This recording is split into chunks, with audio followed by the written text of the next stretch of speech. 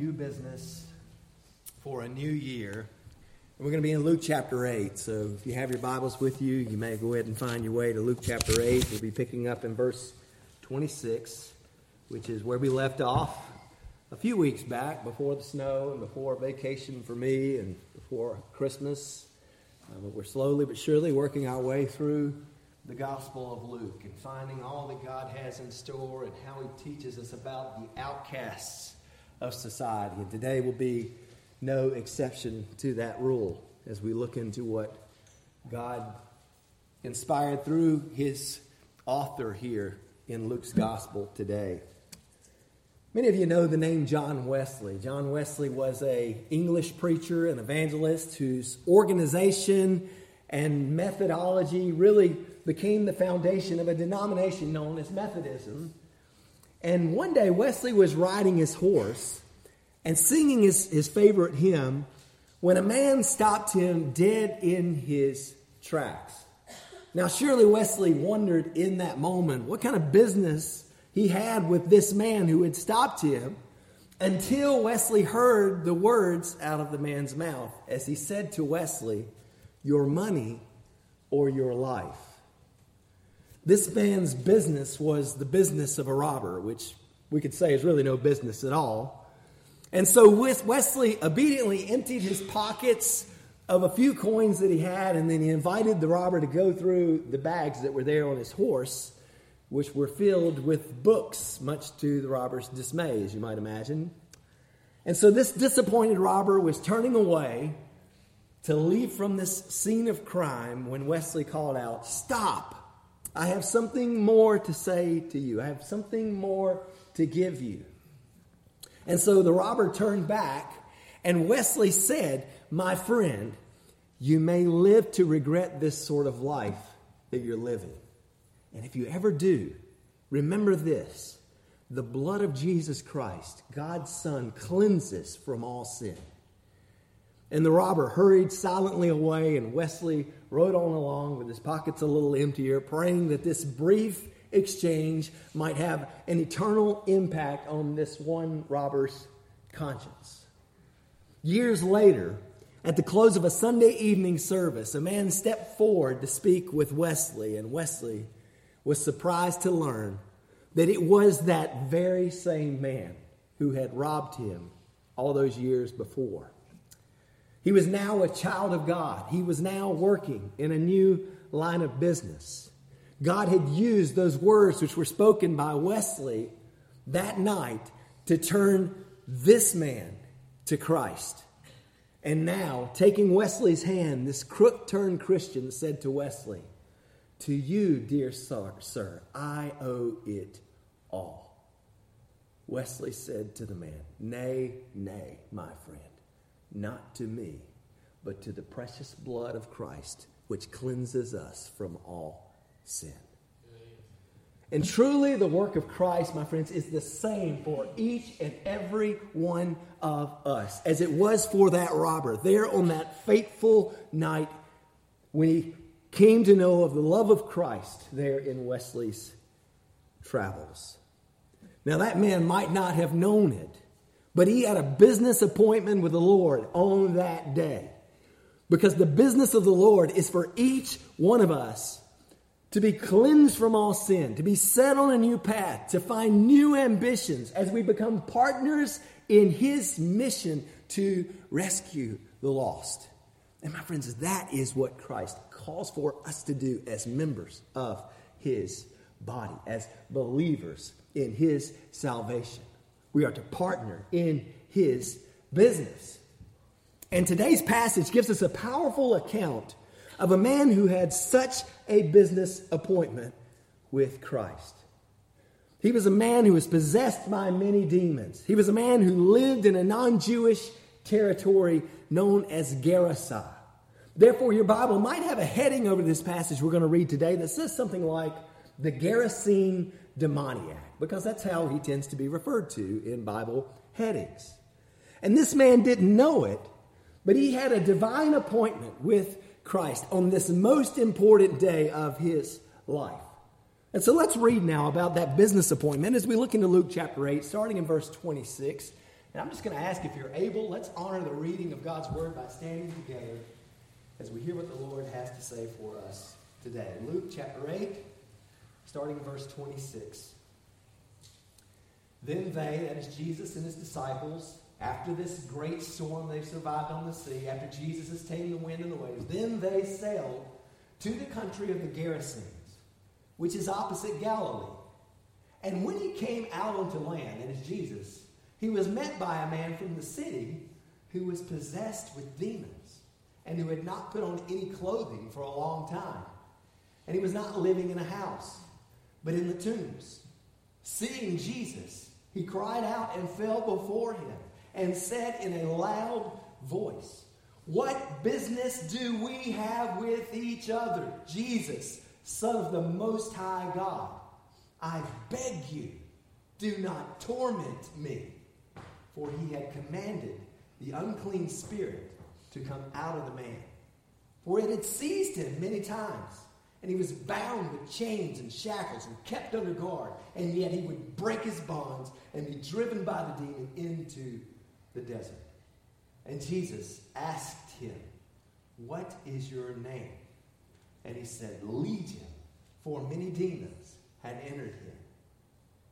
They were imploring him not to command them to go away into the abyss. Now there was a herd of many swine feeding there on the mountain, and the demons implored him to permit them to enter the swine. And he gave them permission. And the demons came out of the man and entered the swine. And the herd rushed down the steep bank into the lake and was drowned. When the herdsmen saw what had happened, they ran away and reported it in the city and out in the country. The people went out to see what had happened. And they came to Jesus and found the man whom the demons had gone out sitting down at the feet of Jesus, clothed and in his right mind. And they became frightened. Those who had seen it reported to them how the man who was demon-possessed had been made well. And all the people of the country of the Gerasenes and the surrounding district asked him to leave them, for they were gripped with great fear. And he got into a boat and returned. But the man from whom the demons had gone out was begging him that he might accompany him. But he sent him on his way, saying, "Return to your house and describe what great things God has done for you." So he went away, proclaiming throughout the whole city what great things Jesus had done for him. Here ends the reading of God's Word. You may be seated. As I mentioned, Jesus and his disciples arrive here in this country known as Gerasa. This passage that we find here today takes place just after Jesus has stilled the storm in Luke chapter 8. He and his disciples were crossing from what was the northwest corner of the Sea of Galilee down to Gerasa, which was kind of on the southeast corner of the Sea of Galilee. And so we can see why Luke says that the country of the Gerasenes is opposite Galilee in verse 26, because geographically they're opposite across that sea, which Jesus and his disciples have just crossed. And in fact, so if you look at the Sea of Galilee, out of the bottom of that sea, we have the river that really separates the Gentiles from, well, the Gentiles, if you're looking at it geographically in this map that I'm painting in my mind here, the Gentiles from the Jews on the south side of the Sea of Galilee. So when Jesus and his disciples crossed to that southeastern corner in this country of the Gerasenes, they're actually traveling into Gentile territory. And that's also evident by the fact of what trade the Gerasenes were carrying out. We find that there were many swine, many pigs that were there in that area. The law of Moses prohibited the Jews from eating pork. Moreover, it prohibited them from raising up animals, raising up these pigs in order to sell them to other nations. And so we know that this is indeed a Gentile country. And Luke seems to draw our attention to that by the fact that these pigs are very prominent. here in this passage. And so it's very interesting that Jesus travels outside of the land of Israel to carry out the exchange that we find here in this passage. And just on the heels of this great miracle where we see Jesus showing his power over nature, his power over the wind and the waves as he speaks to them and says, "Peace, be still." Just as we see Jesus in his power over the natural realm, now we're going to see Jesus and his power over the supernatural realm as he speaks to these supernatural demonic beings. And this is all part of really four different miracles that Luke stacks on top of one another that really show for us so much of who Jesus is and how great his power is. There's the power that he has over nature in the wind and the waves. There's the power that he has in this passage over the demonic powers. And then we'll see his power over disease as we dig a little further in the coming weeks, and his power over death. And I like the way the New American Standard renders verse 28 of this passage. As this demon-possessed man comes before Jesus and he falls on his face, he cries out in a loud voice and he says these words, "What business do we have with each other, Jesus, Son of the Most High God?" Now, I must confess that the original Greek was much simpler than that. A literal rendering of this, the words, the Greek words that are behind this phrase in the original Greek text is a pretty terse rendering. The words directly translated simply say, "What to me and to you?" But the essence of the question that is asked by this one who is occupied by demons on this day is this: what dealings do you and I have with each other? And so we find some similar translations in other popular Bible versions. The Christian Standard Bible, for example, renders this as, "What do you have to do with me, Jesus?" Likewise, the New International Version says, "What do you want with me, Jesus?" The King James Version says, "What do I have to do with thee, Jesus?" And a good summary of this question, as the New American Standard renders it, is this: what business do we have with each other, Jesus? What business do I have with you? What business do you have with me? And that's an important question. It's an important question for all of us, not just for this man in this passage. As we enter into a new year this coming Tuesday, that's a question that should be on all of our minds. Because whether we realize it or not, Jesus wants us to be all about his business. And when we read about his encounter with this possessed man in Luke 8. And as we do, I want you to realize that there's something greater on display for each of us that we need to take note of. And that's this: the business of the Lord Jesus Christ is to seek and to save those who are lost and held captive. And he wants you to be about his business.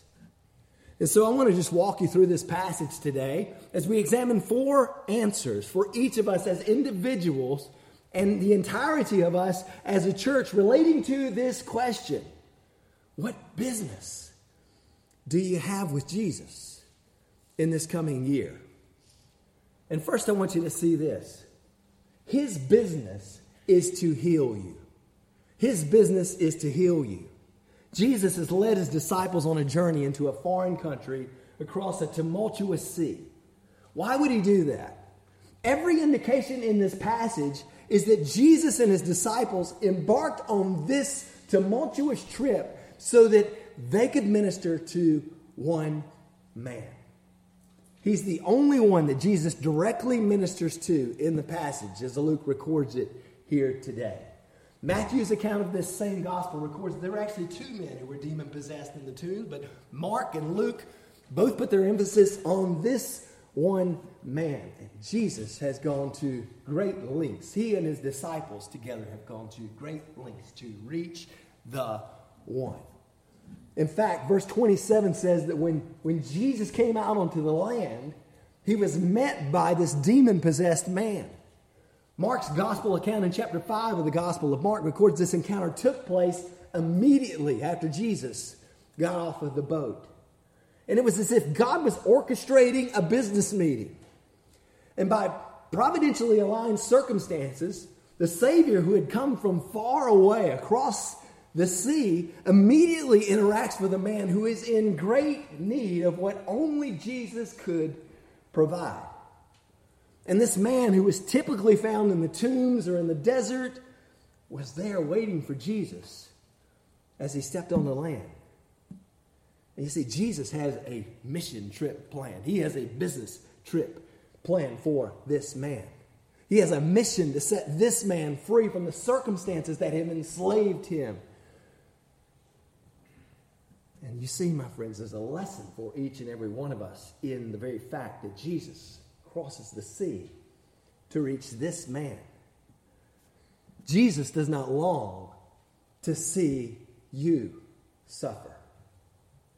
Jesus does not long to see you bound by Satan's influence and squirming like a worm in hot ashes. He has come to heal. And watch this. There's no distance that Jesus won't go to help those who are hurting. There's no storm that he won't go through to reach out to those who are in need.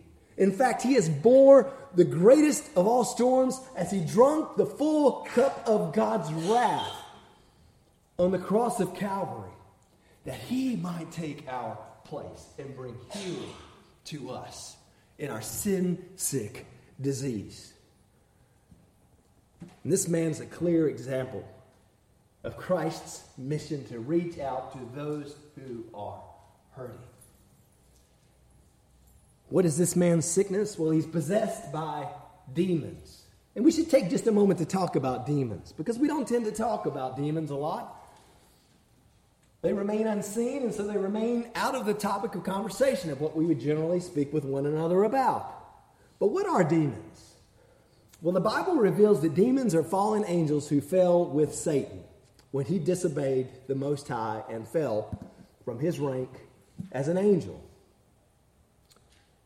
Revelation 12, chapter 4, hints that about a third of the angels, which are as innumerable as the stars, by the way, but about a third of those angels fell with Satan in his rebellion against the Most High. And we also see in the Bible that some demons are free to roam about the earth now, while others are confined in this place known as the abyss until this coming time of great tribulation. But all demons function under the authority of Satan. They are not visible to our mortal eyes, but they do manifest themselves in the possession of other individuals from time to time, as we see in this passage here today. And Luke gives a lot of attention in his gospel to demons. In fact, the Greek word daimonion is translated into our English word demon. That word occurs 55 times altogether in the New Testament. And that word is found more times in the Gospel of Luke than in any of the other books in the New Testament. 21 times Luke uses this word in his gospel. And that's at least 10 more occurrences than any other New Testament book. And we learn a lot about demons from Luke's gospel. We learn a lot about demons from this particular passage even. For example, demons have personhood. We know that because Jesus asks in particular for this demon's name. The demons are named. And we see in this passage, obviously, that demons are capable of possessing individuals. In fact, multitudes of them can possess a single individual. That's why when Jesus asks this man what his name is, the demons that have possessed his body reply back and say their name is Legion, for we are many, they say. Now, in the Roman world, the word legion referred to this whole company of thousands of soldiers. And so astonishingly, we find that a whole battalion, a whole battle division of demons has taken up residence in this one man. And it's no wonder that Jesus cuts through the Sea of Galilee to rescue this one imprisoned soul. We also see in this passage that demons can speak.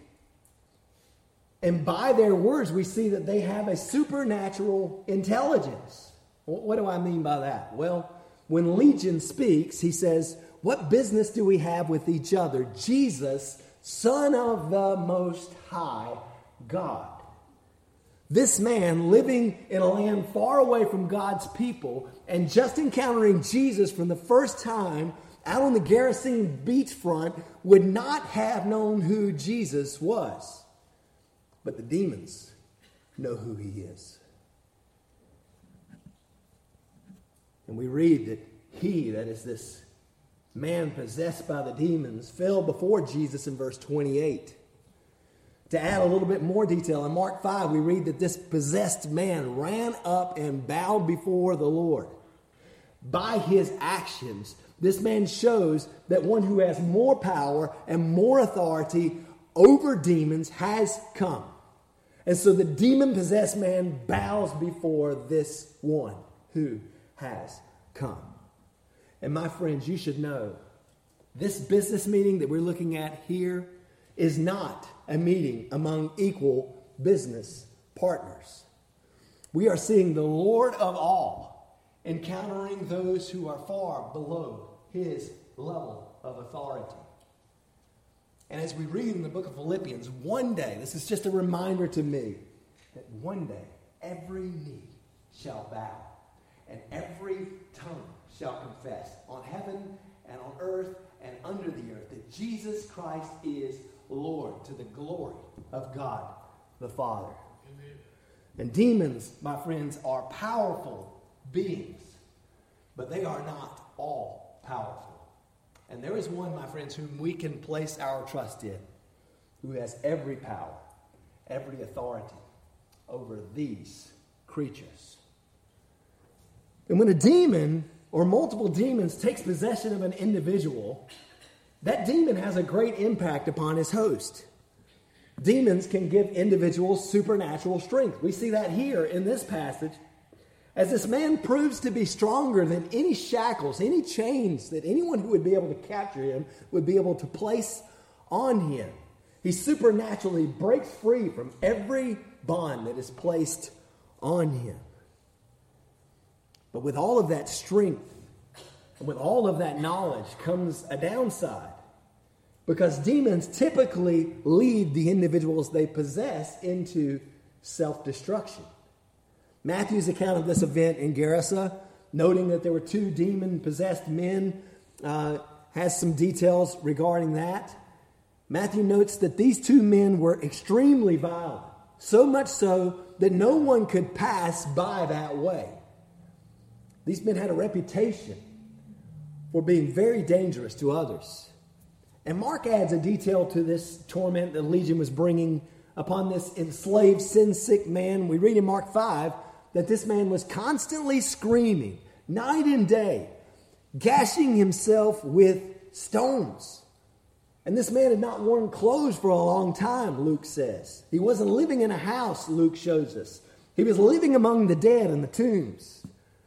Was it maybe an obsession with the dead that had led him to be possessed by these demons to start with? We're not really told. But it's clear that this man is sick and he is enslaved and he is harming himself and he is striving to harm others, which is a characteristic sign of demon possession. Now, there are a lot of mental maladies, there are a lot of psychological disorders that can mimic these same sorts of things that we would see common in demons. And without the visibility of those demons, it takes a good bit of examination to know for sure whether or not an individual is possessed. But elsewhere in the Bible, we read about demons causing individuals to harm themselves by slamming them to the ground, causing them to foam at the mouth and grind their teeth. One demon even threw a man's son into the fire and into the water in attempts to destroy this son by burning him or drowning him before Jesus came and rescued him. And we can't see demons now with our natural eyes, but the man and the pigs that they possess in this passage show us just how dangerous they can be. And demons are still active, my friends. I can't definitively tell you that I've ever encountered anyone who has been possessed by a demon, but I have solid, reliable, doctrinally sound individuals and friends in ministry who have told me of their interactions with demon-possessed individuals. Now, I give all of that to you as a background. Demons are still on the loose. But do I expect, in the average day, to encounter demons here in this nation to the same degree as when they were encountered in Christ's day? No, I do not. Why? Well, I believe that the action of demons was heightened during Christ's time on earth. Like when you throw a rock at a hornet's nest, right? You've invaded that hornet's territory and the hornets get stirred up. And I certainly believe that the demons were stirred up as Jesus had come to their turf and was waging war on their very battle for human souls. But the good news, my friend, is that Jesus has come to heal this sickness because his business is to heal you. And for those who know Christ as Savior, your body is a temple of the Holy Spirit who dwells within you. And I believe that a demon will not possess one who is inhabited by God's Holy Spirit. Amen.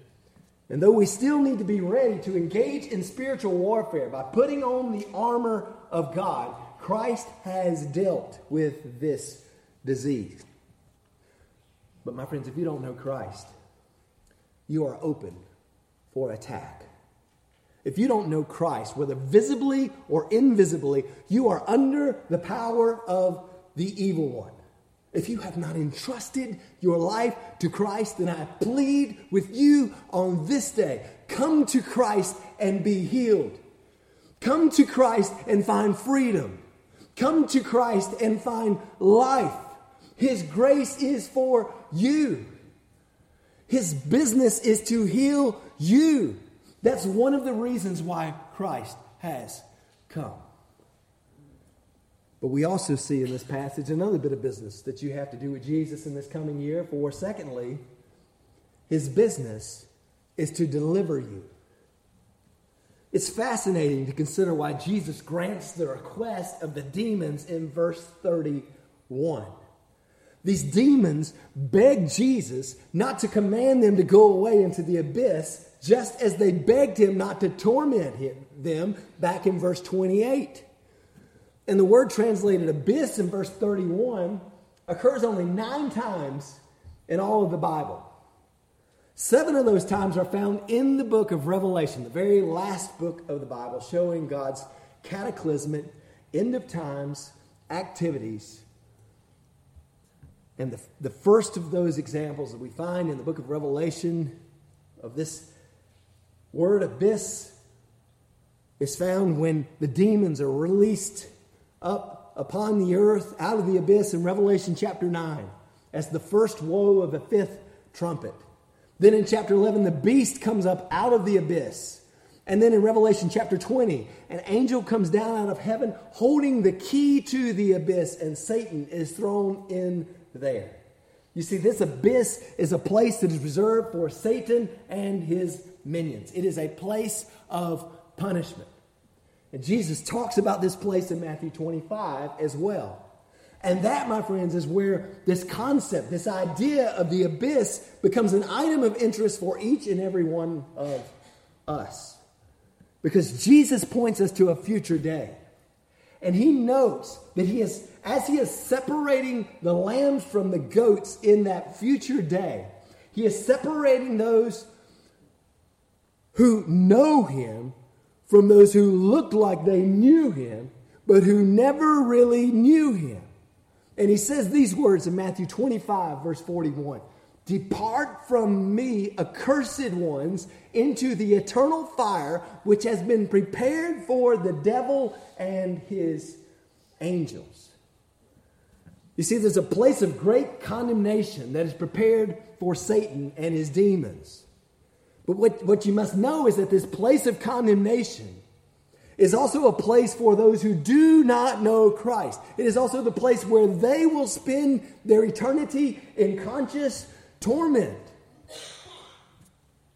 And my friends, this has all sorts of implications for us when it comes to sharing the gospel with those who are unreached, when it comes to loving our families who don't yet know Christ, when it comes to reaching out to our neighbors. And these demons who are loosed upon the earth now know that their days are numbered.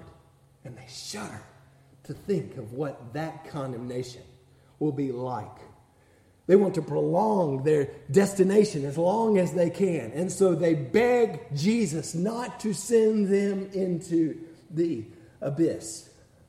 And my friends, if the demons who have no grace extended to them through Christ beg for this salvation, how much more should we, to whom he has appeared and offered his rescue, beg for the same? How much more should we beg for his rescue to be for us? And my friends, you see, Jesus doesn't send these demons into the abyss immediately because the time for eternal condemnation has not yet come for them. And likewise, if you are gathered here in this place today and you are apart from Christ and you are still breathing and you are still able to hear my voice, I want to tell you the time of condemnation has not yet come for you. But the demons know that it is coming. They know that Christ has come to deliver us. They know that their days are numbered. And so in Matthew chapter 8, we read that these very demons request Jesus not to torment them before the time, they say. You see, they know their time is coming. They know their defeat is imminent. They know that Jesus' business is to deliver his children permanently from their influence. And so they cry out with all that is in them in hopes of avoiding hell's fires for just a little bit longer. And yet so many of us hear the gospel. We hear that Christ has come to save. We hear that condemnation will fall on those who do not receive his gift of life and entrust themselves to his rescue. And still, many of us wait. Many of us act as if it's nothing important. Many of us leave our eternal destiny for a later date, which we do not know for sure whether or not it will come. And so I plead with you on this day. Christ's business is to deliver you. Don't wait. Don't wait until you clean yourself up. In this passage, Legion was delivered from eternal condemnation. He didn't wait until he had cleaned himself up. He didn't take a few minutes or a few days to wash up his wounds. He didn't wait until the healing was complete. He ran forward with open, fresh wounds, dried blood, and nasty, grave-smelling hair, and he found a deliverer who was ready to rescue him in that state. And so likewise, I urge you, don't wait until you clean yourself up. Don't think, I'll get my act together. I'll stop doing what I'm doing, and then I'll come to Jesus when I'm good enough. Because, my friends, that day will never come. But by his grace, he invites you on this day to come just as you are. And don't wait until you cover up. Some of us get the idea that we need to settle into a church. We need to do the Jesus thing and look like the Jesus people and put on the shiny exterior holy person that says that we are part of the community before we can come to Christ. There's no need for that. Hiding what's on the outside won't make you any more lovely to Christ than you are now with your present faults. Here we have Legion, who is running to Jesus stark naked. He didn't take time to cover up. He came to Jesus just as he was. And I also say to you, don't wait until you free up. Legion didn't wait until he had gotten rid of his demons. Demons were still shrieking through his voice when he spoke with Jesus. Don't wait until the addiction is gone. Don't wait until the demons have left you alone. Come to the one who rules over all and let him set you free, my friends. Because that's what Christ does. That's his business. He has come to deliver you. He has come to grant you everlasting peace. And that's the peace that Legion finds here as Christ drives out his demons. And about 2,000 pigs, we read in Mark's gospel, rush down this steep bank and are drowned in the sea. You see, if it weren't for Christ, this man would have been the one who was drowning. Let me say this. If it weren't for Christ, this man would be the one who was drowning. Because, my friends, he has made all of the difference. Christ has delivered me. And Jesus delivers. Not just in this future time when the demons will be banished forevermore. He delivers us from the real war that is going on around us here and now. And even an army that is losing a war may still try to inflict as much damage as it possibly can. I remember in my high school days playing football on a terrible football team, okay? We went 0-10, Jeremy knows, he was a part of that same team. We went 0-10 my senior year, which would have been his junior year. And I remember that even though we pretty much knew we were going to lose every game, all right, we were a pretty rough looking bunch. I weighed about 50 pounds less at the time, and I played offensive line. For any of you who know football, you don't want a very scrawny guy playing offensive line. But we knew we were going to lose, and yet there were still guys on our team who, once we knew that the score was out of range, would try to do all the damage that they possibly could. I remember one of my best friends at the time, after a play, ran in and dove and kicked his feet right into the back of one of the other guys on the other team. Now, that's lousy coaching that anyone would be allowed to do that sort of thing to start with, but that's a mentality of saying, I'm going to inflict as much damage as I possibly can. We see this in the professional level. Teams, when the game has gotten out of hand, the team that's losing will start to get a little bit raucous. They'll start to get a little bit feisty. They'll start to fight in the midst of those final plays. And we Christians battle against Satan and his evil forces now. They know that their defeat is imminent. They know that Christ has already won this battle for an eternal victory, but they're still going to inflict as much damage as they can in this day and in this time. And we win the battle, this spiritual battle that is going on all around us by putting on the armor of God, as we read about in Ephesians chapter 6. Taking up God's armor enables us to resist the evil day and to stand firm. The truth, righteousness, the gospel of peace, faith, salvation, and God's word are all instruments of our warfare. As Paul writes in Ephesians 6, faith enables us to extinguish the flaming arrows of the evil one. And my friends, Christ's business of deliverance has granted to us an opportunity for victory, even in the battles that wage on. Yes, Christ's business is to deliver you, and if you are being led astray, your business in this new year should be to put on the full armor of faith that Christ makes available to you. The next bit of business that you have to deal with in this coming year is this. Jesus' business is to equip you. When Legion's host is released from his captors, the whole city comes out to see him. And what do they find? In verse 35, we read that they came to Jesus and they found the man from whom the demon had gone out sitting down at the feet of Jesus, clothed and in his right mind. Now, in Jesus' day, there were individuals that were kind of religious teachers known as rabbis. And if you wanted to learn from a rabbi, the place of learning was to sit at the rabbi's feet.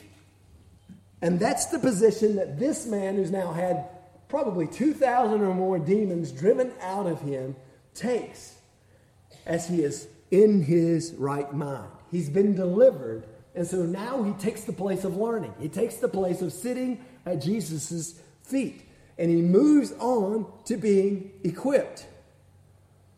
Because that's Jesus' business for every man.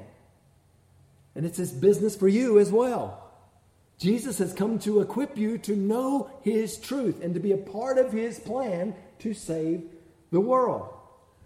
This man is no longer an outcast. He's no longer the crazy man who nobody wants to be around. Now he's clothed. Now he's in his right mind. Now let me just say this for a minute. Satan wants you to be an outcast. He wants you to be kept away from your fellow man. The demons had led this man to live in the tombs, not in a house. They drove him out into the isolation of the desert. Why would they do that? Well, a man who lives alone, apart from God, is left to really his own devices. He has no availability of anything beyond himself. He doesn't live out God's plan to love your neighbors as you love yourself. He doesn't live out God's plan to do good to your enemies. He's not interacting with anyone. He's all alone. He's focused on himself. And oh, how many individuals are focused on themselves in our day. Is that you? Do you spend most of your days in isolation? Do you stay away from the community of God's believers as often as you can? God has given us the church. It's our family. It's this gathering where we come together to equip one another, to build one another up, to help one another, to find the place where God has called us to serve, to function as this body together, doing God's work. And Satan would love to keep you away from one another in his service. And Satan would love to keep you away from this community. He would love to keep you focused on your own pleasures. And I can't help but think, why would Satan need to deploy his demons in our land when we're already so driven into isolation with all of our tablets and all of our cell phones and all of our digital assistants and all of our TV sets? When we can all find our own fleshly desires through our digital means, why would a demon be needed to drive us into the desert? When the gospel is not going out, why would Satan deploy his minions to hinder men from taking hold of it? Why would he not prefer for young men to grow up fighting their wars with a game controller rather than taking on evil men with their real lives on the line? Why would he not rather have us loving Facebook and Instagram posts and Snapchat posts from afar rather than taking the costly approach of loving others in person and helping a friend who is in need? When Satan deployed his minions to do in the country of the Gerasenes what he did, we seem to be deploying our own devices to do this very same thing in our day. They drive us away from our fellow man. They drive us into ourselves. I read just this week an interesting article that's a little bit humorous about a shocking new development. Last month, you see, in November, a 35-year-old Tokyo school administrator named Akihiko Kondo married a 3D laser hologram imaging device with artificial intelligence. All right, he had an actual wedding to be joined together with this digital hologram device. And in an interview with CNN, Kondo said, "Society pressures you to follow a certain formula for love, but it might not make you happy." And so, in pursuit of personal happiness, he married a hologram of a popular Japanese cartoonish anime personality known as Miku. And Miku is produced by this device which CNN describes as a cross between a coffee maker and a large jar. And this device was created to allow these anime fans to live with their favorite characters. And the anime characters respond with artificial intelligence, much the same way that Siri or Alexa would on those smart devices that we have from Apple and from Amazon. By the way, as an aside, I read in this article as well over 1 million people last year asked Alexa to marry them. All right, so don't just get the idea that this is a Japanese phenomenon. But the device that Kondo has married has no sense of self. It has no sense of desires. In fact, he has complete control over the romantic narrative between he and his so-called electronic wife. One Canadian ethicist called Neil MacArthur, quoted in the article, notes that this is not just the phenomenon of one goofball, but is actually the next step in what is already happening on the worldwide stage. He describes people like Kondo as a second-wave digisexuals. They're people who have moved beyond the first wave of using technology like dating apps in order to involve the human element. Now they've removed that human element in connecting with others, and they've embraced technology as an integral part of their sexual identity. And this ethicist states a concern that you probably have when he makes this statement. He said, "I genuinely do worry about the impact that tech is having on our collective social life. Since we're already seeing the internet, dating, social media, and tech in general, even Netflix, people are retreating into themselves." And friends, do you see the danger that we face when we become so absorbed in ourselves? Now let us keep our focus on Christ. Let us keep our focus on the one who has come to save. Let our business be about his business. And as we do, we'll see that our business will be included in his business to equip others. And we will come together with a body like this one. And we will build one another up. And we will be more effective in furthering his kingdom. So let us be found in this coming year, both as individuals and as a church, at the feet of Jesus, learning from him. And finally, you should know that there's one other order of business that Jesus has for you in 2019. That's this. His business is to send you. His business is to send you. In verse 38, we find that the man who's been healed and delivered and now equipped wants to follow Jesus. But what may be a curiosity to us is the response that Jesus gives him. Jesus denies this man's request to follow him. Jesus sends him home instead. He sends him away, and he says in verse 39, "Return to your house and describe what great things God has done for you." Why would Jesus do that? Well, there's a couple of things going on here that I think could be in play. For one, when the demons begged Jesus in Mark chapter 5, they specifically begged that Jesus would allow them to remain in this country that they're currently in. Apparently, the demons already felt at home in the place where they were. And how could they not? When the individuals from the city come out to see this man who's clothed and now in his right mind, when they see the miracle of what Jesus has done, they are terrified. And they are more concerned about keeping up with their pigs and keeping away the one who can do this great work than they are of actually taking this work and appropriating it to themselves. They're more concerned about their commerce, they're more concerned about their comfort than they are concerned about the one who has come to save them.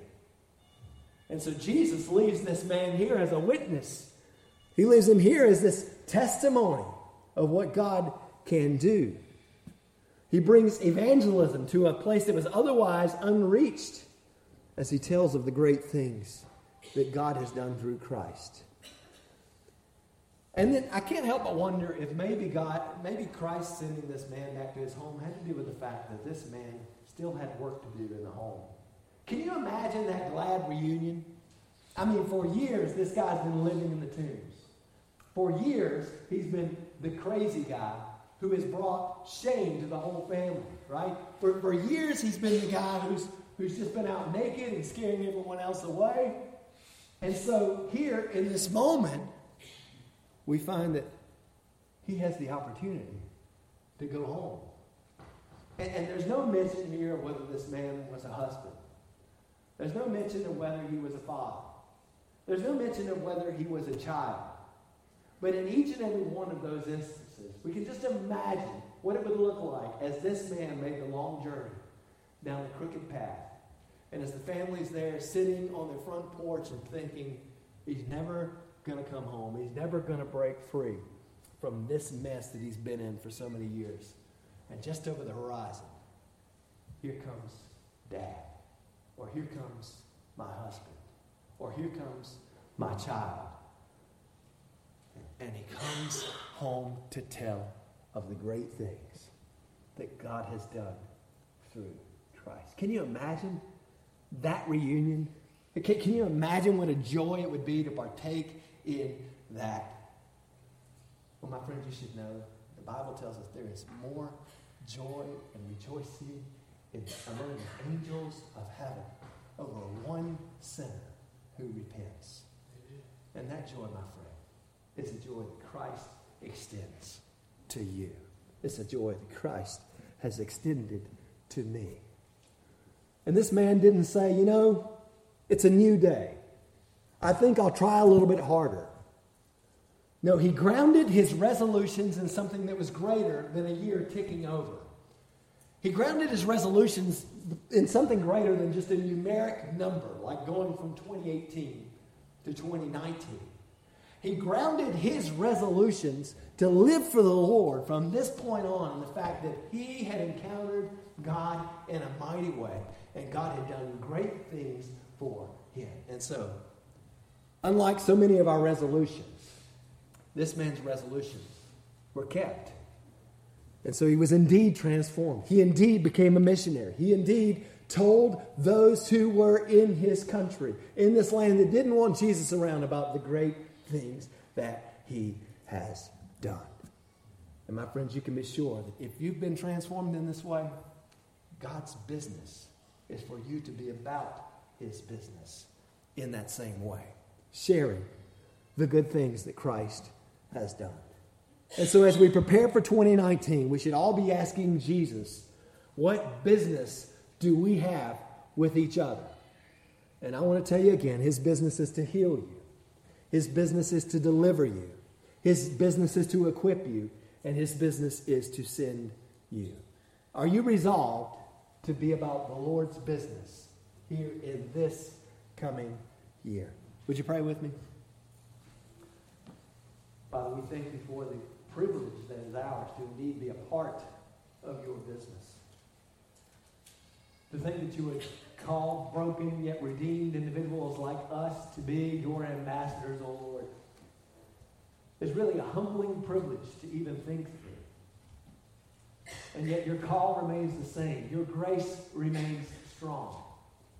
Father, we rejoice that you have shown yourself to be the God who loves, the God who reaches out, the God who goes the great distance across stormy seas to rescue those who are enslaved by sin.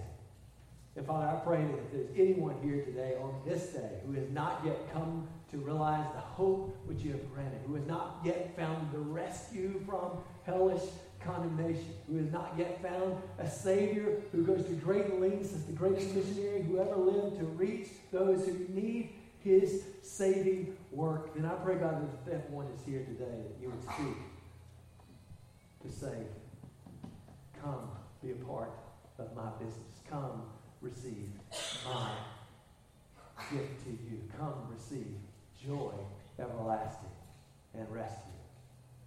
And then, Lord, for each and every one of us here today, I pray that we would give a true examination of our hearts. Are we in your word? Are we in communion with you? Are we being equipped by studying your word? Are we being equipped by joining together with brothers and sisters and studying your word? Are we being equipped, O Lord, by finding others who will speak to our needs and help us to work through our struggles? And, oh Lord, are we being the ones who are out speaking your truth, sharing of the great things you've done?